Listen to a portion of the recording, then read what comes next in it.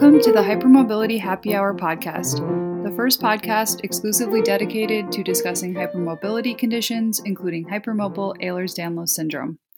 On this podcast, we like to explore what we can do to treat our conditions to live more fulfilling lives. A friendly reminder that this podcast is for informational and educational purposes only. It is not medical advice. Today, our guest is Dr. Brit Harmon, a doctor of physical therapy who specializes in hypermobility and women's health. Dr. Brit works to help women to feel more empowered in their ability to create sustainable and obtainable shifts in their bodies and minds. Her background is in hypermobility, the female cycle, holistic health, and the pelvic floor, and has allowed her to connect the dots in helping women to more fully understand how to care for themselves. Dr. Brit, hello, and welcome to the Hypermobility Happy Hour. Hi, Carrie. How are you? Good. How are you? Doing good today. So let's start at the beginning. How did you first learn about hypermobility? So looking back, it's been in my life, my whole life. But when I was in PT school, I started connecting the dots and understanding that my body was a little bit different than everyone else's around me. For example, we would do different mobilizations on our body. And when we did the hip one, my hip popped completely out of my joint and then went back into my joint. And all my classmates ran over to try it out on me because they thought that was fascinating. And then, I used to dance growing up. I always had an incredible amount of mobility doing different things in dance. So those things kind of were all connected when I started working in pediatrics and had a patient who had Ehlers-Danlos and started researching and then started understanding that I also have that. And that was kind of how I started connecting the dots. Retrospectively, so many things started making sense. And ever since then, I've been diving deeper and deeper. Fascinating. Thanks for sharing that story. And it's so common to hear how people learn about Ehlers-Danlos from other patients. That, in fact, seems to be the most common way that people learn, at least from the people I speak with. You are trained in physical therapy, as we discussed, and have a lot of experience working with hypermobile individuals. What do you see as the biggest challenges in treating this population? I think one of the biggest challenges is the diverse presentation. So it is a spectrum, and everyone has different frustrations that they deal with. We can look at a list of, common comorbidities and things that are associated with it. But within that list, some people deal with some things more and some things less. So the challenge I see, and it's also part of what I love about working with this population, is figuring out all the puzzle pieces for them and how they all fit together. And looking at it through that lens, looking at their health holistically through the lens of hypermobility is a challenge because none of us are the exact same. And I love that challenge, but it definitely is, something that it's not a straight and narrow path ever. Absolutely. That's very consistent with what I've heard from talking with hypermobile people and reading about it. I'm always struck by the immense amount of commonality, sort of the common threads that run through the hypermobile population, but also the extraordinary variety of how that manifests in individuals as well. Yes, I think we can all relate to each other because we've all gone through similar things. Mm-hmm. But you're right, there's this thread that's woven between all of us, but some of us experience one area more than the other. And I think that's fascinating because that just shows you how powerful our environment is, experiences we've had in life. Like those are all coming into play and are a part of our hypermobile puzzle. Absolutely. Yeah. It seems like a significant percentage of the people I've spoken with, people who are really sort of suffering or struggling with particular symptoms, have experienced either a traumatic injury or an illness that kind of precipitated their downward spiral, so to speak. Is that something that you've noticed as well, or kind of extreme variation when it comes to what causes symptoms to flare? No, I 1000% have noticed that. That's something I put at the forefront of my care is kind of understanding that stress bucket for my patients because we do have threshold levels in our bodies. Our body's goal is for us to stay in homeostasis. And when something's introduced to our system, and our system specifically, because having a connective tissue disorder alone means that our body is working harder throughout the day, right? So our threshold levels are reached a little bit easier because we're already working at that higher threshold based off of our genetics alone. So when something is introduced that is considered traumatic or more extreme for our system, that can be when our symptoms manifest in a way we haven't experienced before. And then climbing out of that situation, out of that hole, can be really tricky. And that's hopefully where care comes in, working with a provider that knows how to help with that. Absolutely. And you focus a great deal in your practice in helping people to shift their mindsets and their lifestyles. What is your approach to this process? So I realized when I started in physical therapy, in PT school, the focus is so much on the musculoskeletal system. Obviously, that's the primary part of what we do. But for me personally, I had time and time again situations where focusing on my musculoskeletal system wasn't enough to get me out of pain, to get me out of fatigue, to get me out of these holes that I was in. And I realized I had to expand my knowledge in order to help someone. And a huge part of that are those lifestyle and mindset shifts. So in order to have wellness, we have to have these foundational pieces in place. And there's so much research out there on the power of our mindset and what that does for example, our hormonal fluctuations or our neurotransmitters and keeping those balanced. And we are a whole system and everything works together. So we can't just look at one aspect of our health, especially with hypermobility and HEDS and all the Ehlers-Danlos syndromes. We have to consider the whole human. And so for me, mindset was a foundational piece of caring for myself and then, the clients I ended up working with. Lifestyle is foundational in that is our day to day and how we support our bodies. So something like sleep for me is a non-negotiable and is at the top of the list when it comes to what I call self-care. I don't think self-care is really like this glorified thing. I think it's just like the foundation of tuning into ourselves and what we need. Lifestyle shifts have to be a part of the puzzle when it comes to caring for our bodies. Absolutely. And I think it's so great that you focus on the whole person and not just the hypermobile component. I think sometimes the idea that we're people first can get lost in all of this because there's so much we have to deal with that stems from the connective tissue difference. But ultimately, at the end of the day, we're definitely people too and people first.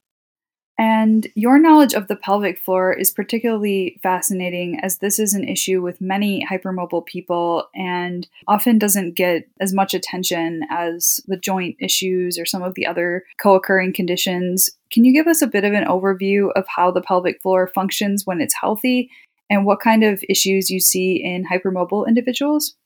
Yeah, of course. So ideally, a healthy pelvic floor, we're able to maintain control of bowel and bladder at all times. And outside of illness, obviously, we're able to experience daily functioning without discomfort. We're able to experience sexual encounters without discomfort. And the ideal pelvic floor health is not having pain, not having incontinence, and being able to tune into it, having an awareness of the pelvic floor, meaning our mind is mapped to its presence in our body. The issues that I do commonly see are the opposite of that. So bowel and bladder dysfunction is very common in hypermobility. I would say bladder more commonly with incontinence, stress incontinence, urge incontinence. And really, the beautiful thing about incontinence is when we do establish that mind-body connection between our brain understanding our pelvic floor and how it needs to function, a lot of symptoms do improve. Bowel often comes along with gut dysfunction, and so those can go hand in hand. But again, having an increased awareness of the pelvic floor, how it needs to function, and the connection there is really, really helpful. And then pain, I mean, the pelvis is the keystone of our body, right? It connects the upper body to the lower body. It does a lot of stabilization, and it carries a lot of brunt if other parts of our body aren't strong enough to help support it. And so in hypermobility, strength is the antidote to a lot of things, but the difficult part is understanding how to strengthen in a way that doesn't overwhelm our system. So I always start with clients on a more foundational level of building our stabilizing muscles, the small muscles that are protecting our joints. And the pelvis is like one of the primary focuses because it is such a keystone in our body. And when it's not functioning well as a protective mechanism, we can experience pain because it will get tight and stay tight to help carry the load of our upper body, of our lower body. And so when that happens and it's in a hypertonic state where it's chronically tight, any sort of input will be seen as painful. And so we have to learn how to then calm it down. And that incorporates a lot of nervous system work, but also strengthening around the pelvic floor, the muscles surrounding above and below to help take some of the load off of the pelvic floor. That makes a lot of sense. And thank you for that overview. Are there general things that people with hypermobility conditions can be doing sort of preemptively to avoid pelvic floor dysfunction, or is it completely individual? No, there definitely are foundational pieces that I almost always start with a lot of my patients and clients. Breath work is one of the biggest components because every time we take in a breath, the diaphragm below our lungs drops down. And if you think of our abdominal cavity as kind of like a vacuum system, when the diaphragm drops at the top, the pelvic floor in connection drops at the bottom. And when we breathe out, the vacuum of air leaving and our diaphragm pulling back up allows for our pelvic floor to naturally contract and pull back up. So where a lot of dysfunction occurs is in simple things like lifting a box throughout the day, lifting something off the floor, lifting up a basket of laundry, or laughing with a friend. If we're not incorporating a successful breath pattern in these situations and we already have incontinence, then we experience these symptoms that seem out of our control. But really, the simplest shift in this situation is to start to tune into the coordination of our breath with our diaphragm and pelvic floor. And so I always start with clients working on, are they moving together or are they moving dysfunctionally? And so function first is one of my primary approaches. And the simple task is closing our eyes, taking deep breaths in and out, and seeing if they can feel their pelvic floor drop and relax on the in-breath, contract and rise on the up-breath. If they can't feel it from just a seated, eyes closed perspective, then I teach internal work. I do see a lot of my pelvic floor clients virtually, which some people are so confused by. But what I love about that is they, through me educating and communicating with them, are able to tune into their body because they have to, because we're working virtually. So just an internal feel of the pelvic floor with breath, you can feel it contracting and relaxing, and that creates a really strong connection in the mind with controlling the pelvic floor with breath. And breath is really what will lead to incontinence in a lot of those moments. That's fascinating. And it's great to know that there are great benefits of doing that kind of basic breath work and these things that we hear about a lot, but don't necessarily get the kind of detailed understanding of the physical benefits that can bring. Like, a lot of the focus is on the mind when it comes to those kind of things, but it's always interesting to explore that connection. And one of the other things that you're very interested in is this notion of cyclical living and its role in health. First, can you give us an overview of what cyclical living is? Yeah, of course. So we live within cycles every day. So the 24-hour circadian cycle is the sun, obviously, and then we have yearly cycles with the seasons. But within women's health, within our body, we have our monthly cycles. So we have hormonal menstrual cycle. that, on average is 28 to 35 days. And within that cycle, there's ebbs and flows of different hormones that impact our energy. So I use that to allow bodies to shift, or to teach my clients to tune in to their body shifting.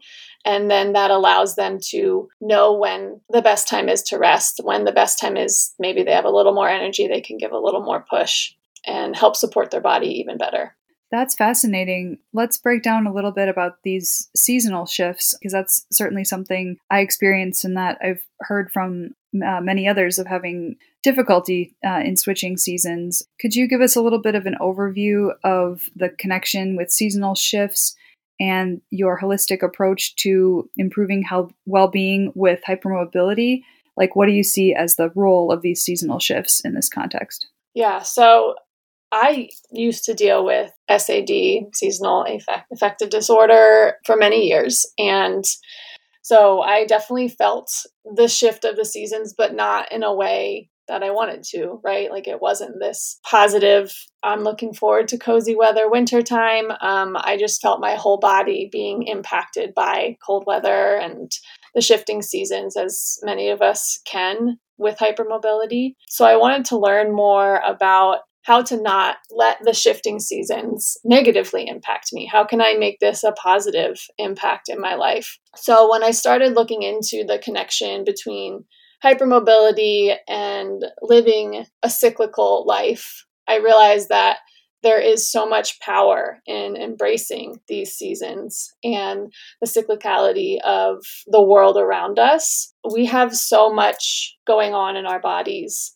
And so once I realized that the cold weather seasons were a time for my body to slow down and heal, I felt so much better about what was to come in that season. And I looked forward to it. Whereas in the summer, if you tie that in connection to our menstrual cycle, winter would time up with menstruation, where we have lower energy, but we use that time to be more internal and reflective and healing focused. And then the summer would time up, or would connect with ovulation, where we have more energy and we're more outwardly focused. And so what I realized was starting to live in sync with these cycles from a holistic perspective allowed me to give my body reprieve when it needed reprieve, give my body, the ability to be more socialized and connected and out in the world in the summer. And when I needed that shift to happen, when I needed the reprieve to come, or when my clients do, it's there. The next season is coming. And so our body can then pause and or have the ability to be more outward. So it just works really well with hypermobility, because we can't be in a constant state of go, and we can't be in a constant state of rest. If we're in a constant state of go, we burn ourselves out and we have flare-ups. If we're in a constant state of rest, we're not allowing our body to incorporate movement that we need to keep going. So the balance really, really worked well for our community. Yeah, that makes a lot of sense. And that's a very interesting perspective. Yeah, it can be, especially depending on where one lives, the transition to colder weather, or even the transition to warmer weather, can be a time of great sensitivity, but being able to kind of proactively take control and anticipate those phases seems like it can be really helpful. Now let's talk a little bit about another topic of importance for you and your practice, and that's women's hormonal cycles. Can you give us a bit of an overview of what role you see hormonal cycles playing in a holistic approach to hypermobility and health? Yeah, so from a hormonal perspective, there are a few very obvious connections to hypermobility. There's different phases of our cycle, ovulation and luteal, when certain hormones estrogen can impact the mobility in our joints. So, for example, like avoiding activities when estrogen is higher that are fast movements or sharp cuttings. There's been connection between girls having more ACL tears or different injuries because there's more ligament laxity at this time of our cycle. So that's like what got me intrigued in it to start. But from a low hormone, high hormone perspective in our cycle, low hormone being when we're heading towards menstruation and during menstruation, our energy stores are more depleted because our body is shedding during that time. And it does have an impact on us. So I always communicate to clients to take that into consideration. And if they start to experience more an increase in fatigue during this time or an increase in their pain during this time, to tune into that and see where they need to be shifting. It goes really well with incorporating it into our work environment, knowing when we're able to push or work on a project or extend ourselves more, and knowing when we're not.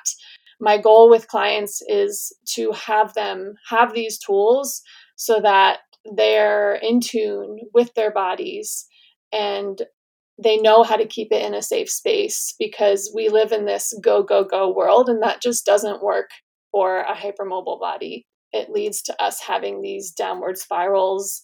So understanding how our bodies work and knowing that, like, okay, during ovulation, like, yeah, maybe I can put a little more on my plate and not get as run down. That's really helpful. Definitely. That makes a lot of sense.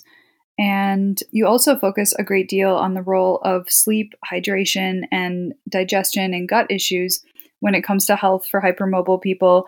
Can you give us your thoughts on these topics that are so important for health but can be very difficult to find balance with? And maybe let's start with sleep. Yeah, so I always say sleep is my best friend. I love sleep so much, but I had to really work on my sleep to have it be a positive experience for me.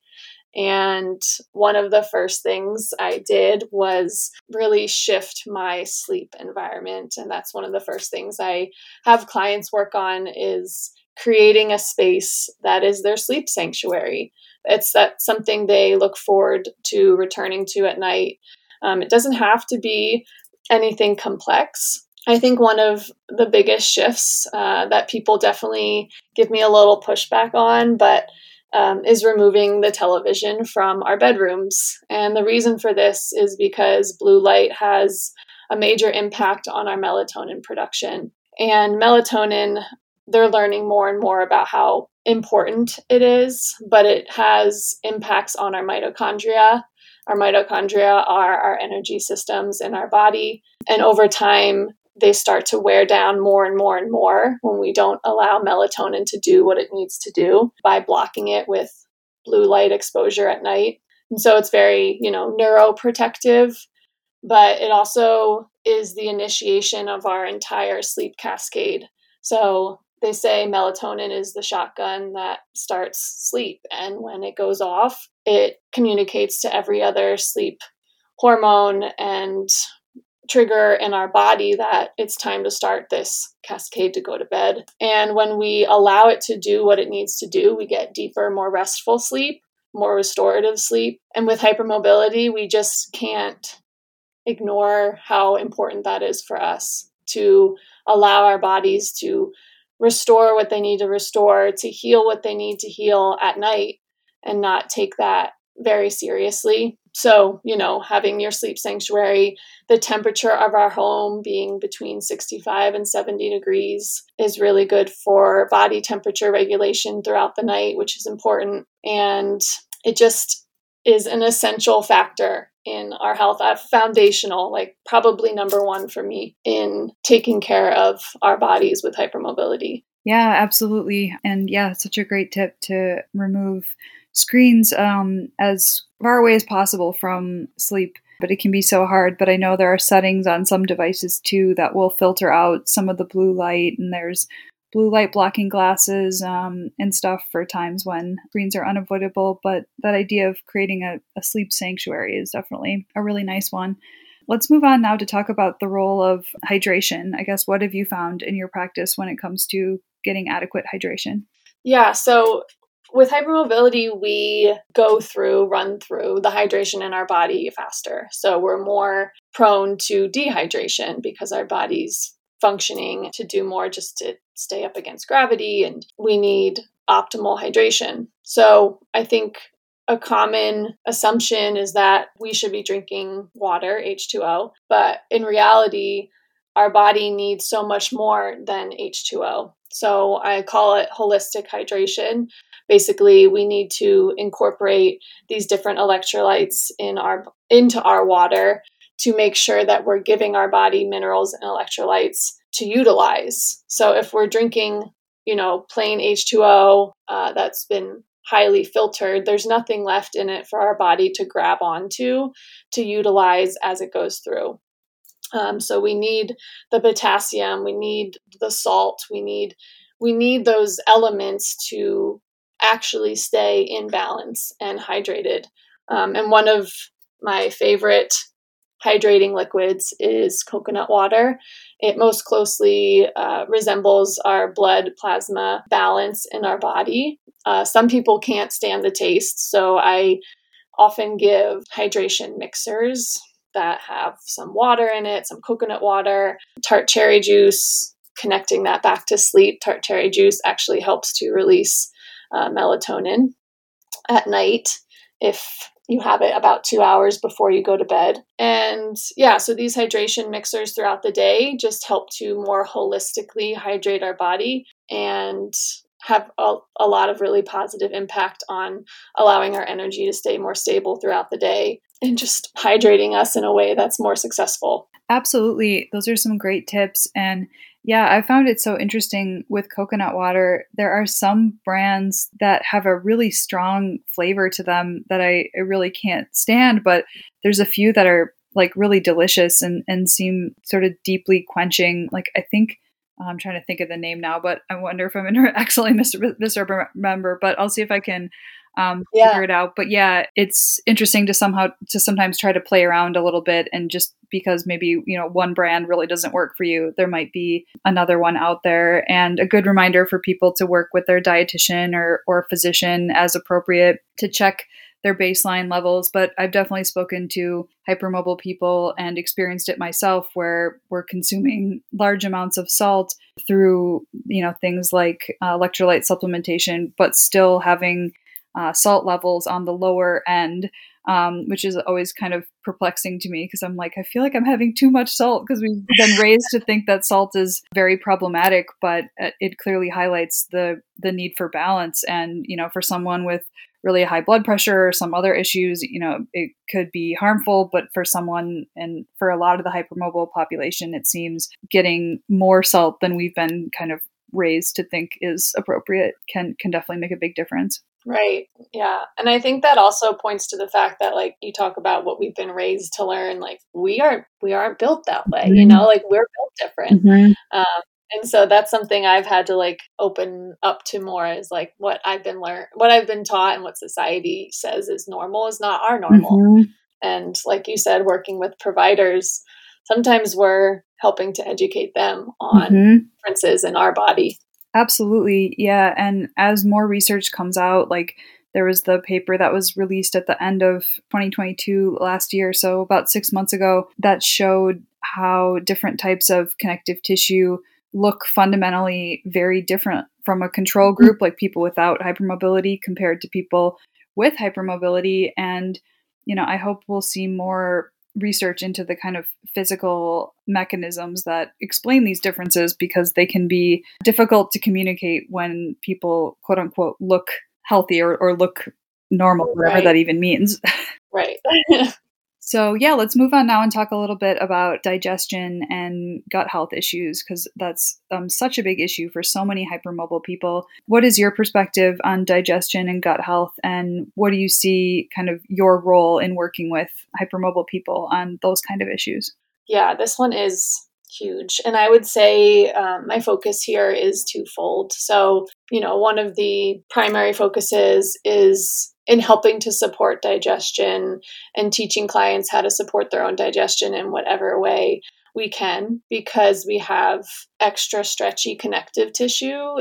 Our gut is composed of primarily connective tissue. So we just think about the musculoskeletal joint perspective, but connective tissue is global throughout our whole body. One of the biggest things we can do to help our digestion is support it from an area where we can support it. So most of our digestive functions are automatic, meaning we don't have any control over them, but there are different phases of digestion that we can have some impact on.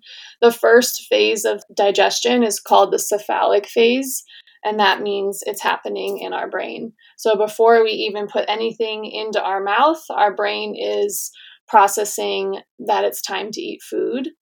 And that starts the cascade of digestion. So we should start to salivate. Our stomach acid should start to produce. But a lot of the times in the world we live in, we are all so busy and we're not consciously tuning into our digestive process.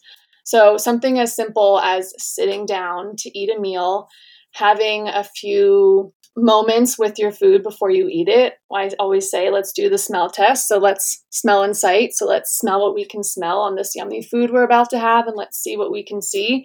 And that alone will start the digestive process.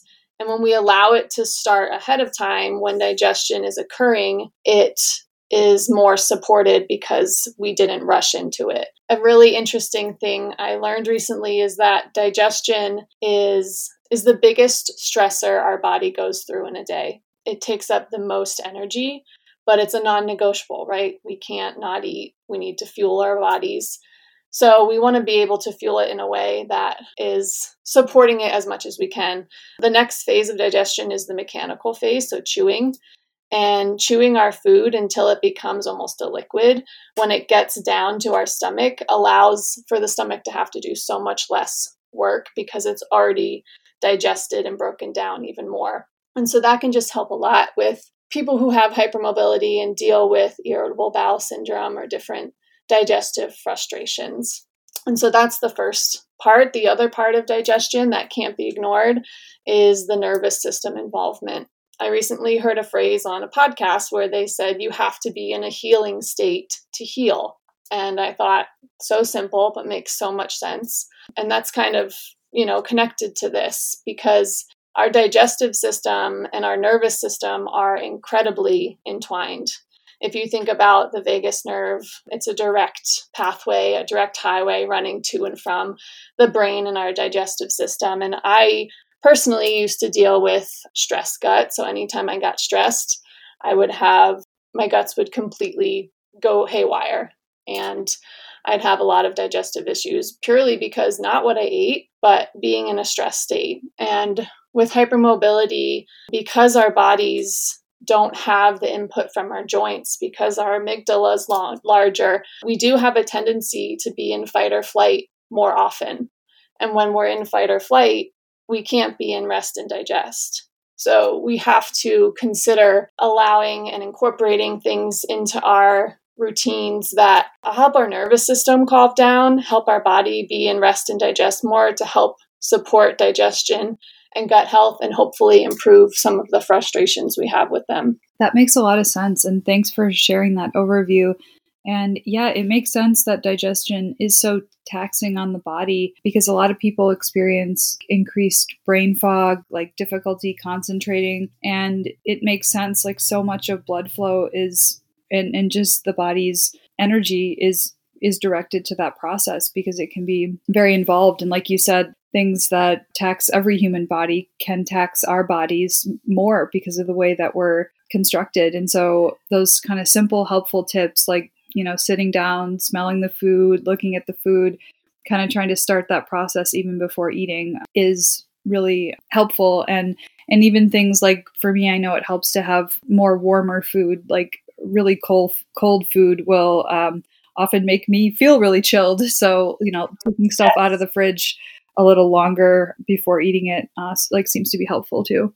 Yeah, a little aside there, you just cued me to, if you are dealing with digestive frustrations, soups, cooked soups, warm soups are the easiest for our bodies to digest. So yeah, that's a really great point to make when we're eating and then we're dealing with digestive issues.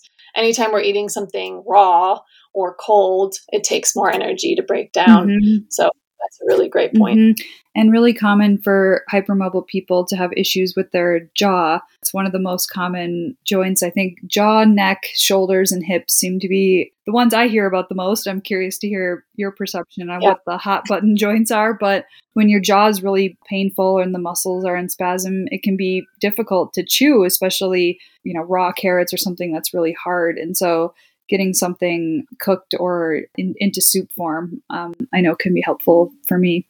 Right. Yeah. And I always say, like, when we're trying to work through these frustrations, like, what's our entry point? Obviously, our goal won't to be to have soup forever, but if that allows our digestion to calm down and allows our jaw to not be in pain, then that's where we start, and we slowly progress from there. Chewing can be aggravating if we aren't chewing in a way that is supportive, right? So yeah, that's a really great point. And starting in a place where we allow healing to happen and then slowly progressing, that's just how it works for us. We can't rush through things. Mm-hmm. Yeah, and so much of our modern lifestyle, like the fast food, eating on the go, just not even chewing food properly, so much of that is particularly difficult for many hypermobile people. And I've heard it said that, some people theorize we're like the canaries in the coal mine for modern living, that these things that affect us in this way really affect all, or if not all, most humans to some degree, because we're definitely eating and living in a way that's very different than the way our ancestors did. Yeah, our toxic load is very different than theirs, and that has a big impact on everything. But I absolutely love that canary analogy. That's spot on. And there are also many, many misconceptions about hypermobility out there that come from a variety of sources. What do you see as the biggest misconceptions from your experience? Well, I would say one of the biggest misconceptions is that it's just a musculoskeletal frustration from someone looking in on the outside who doesn't have anyone in their life with hypermobility, just thinking that we're a little extra bendy and that's it. But the implications of it are, as you know, and everyone listening, is so much further reaching than that. It's global. It impacts our whole body. It impacts every system in our body. But I think another big misconception from being on the inside of this world is that we have to be in this state of frustration with our bodies. One of my biggest goals is for us to learn how to trust our bodies. And I think where that will come is understanding more and more about how hypermobility works. I've noticed within myself and within my clients, it is easy to be frustrated with everything that's going on, but I had to shift my perspective to this curiosity mode of, well, yeah, I do function differently than everyone else. So how do we problem solve through that?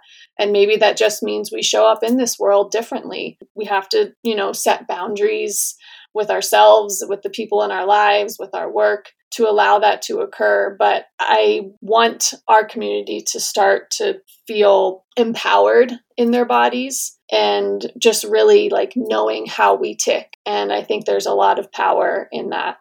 Absolutely. And hopefully with hypermobile people, learning how to set boundaries, learning how their bodies work through great work like the work that you're doing, it's the hope that the rest of the population will hear the canaries singing too, because these are lessons that, most people can benefit from, and things that we're not taught and are sort of seen as so basic they don't even need teaching. Well, of course you know what your needs are. If you're thirsty, you drink water. But we know it's way, way, way more complicated than that, and can be really easy to get kind of caught up in the flow of life and the demands of modern living and completely forget, if not, neglect our basic needs. Yeah. And how beautiful is that? You just pointed out the fact that we could be teachers to the rest of the population of the importance of caring for our bodies, because we don't have a choice. In order to function in this world, we have to tune in. We have to be the canaries that are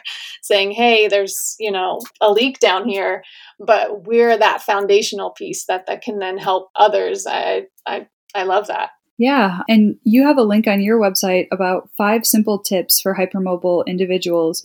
First of all, thanks for providing some of your content for free. Accessibility is such a big issue in the community, and a lot of the support out there can be pretty pricey. Can you give us a sneak peek of some of the tips you mentioned in your free resource guide? Yeah, definitely. So we touched on a few. Hydration and cyclical living are two of them. Embracing rest, sleep is one. The other is progressive movement, but I think one of my favorite ones, and I'll dive into this one a little bit more now, is understanding our energy distribution. So I always say in our day-to-day, in our life, we have energy givers, energy takers, and energy makers.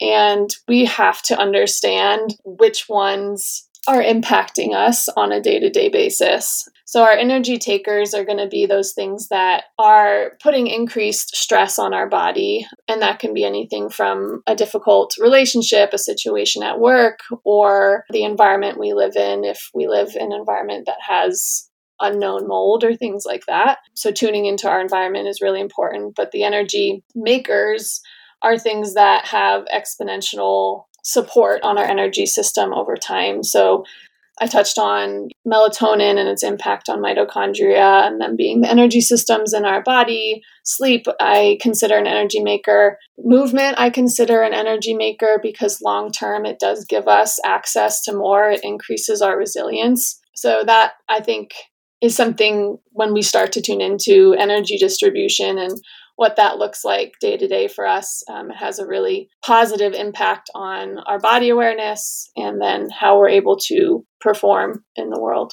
Absolutely. Yeah, that's wonderful. And we'll include links to your resource guide and to your website in the episode notes for anyone that wants to check it out. It's www.bloomembody.com, and we'll include those links in the episode description. Any parting thoughts for our audience today? I would say to believe in your bodies and to know that you can find your rhythm, and tuning in to start to feel safe in your body again is so doable. Yes, we may show up a little differently.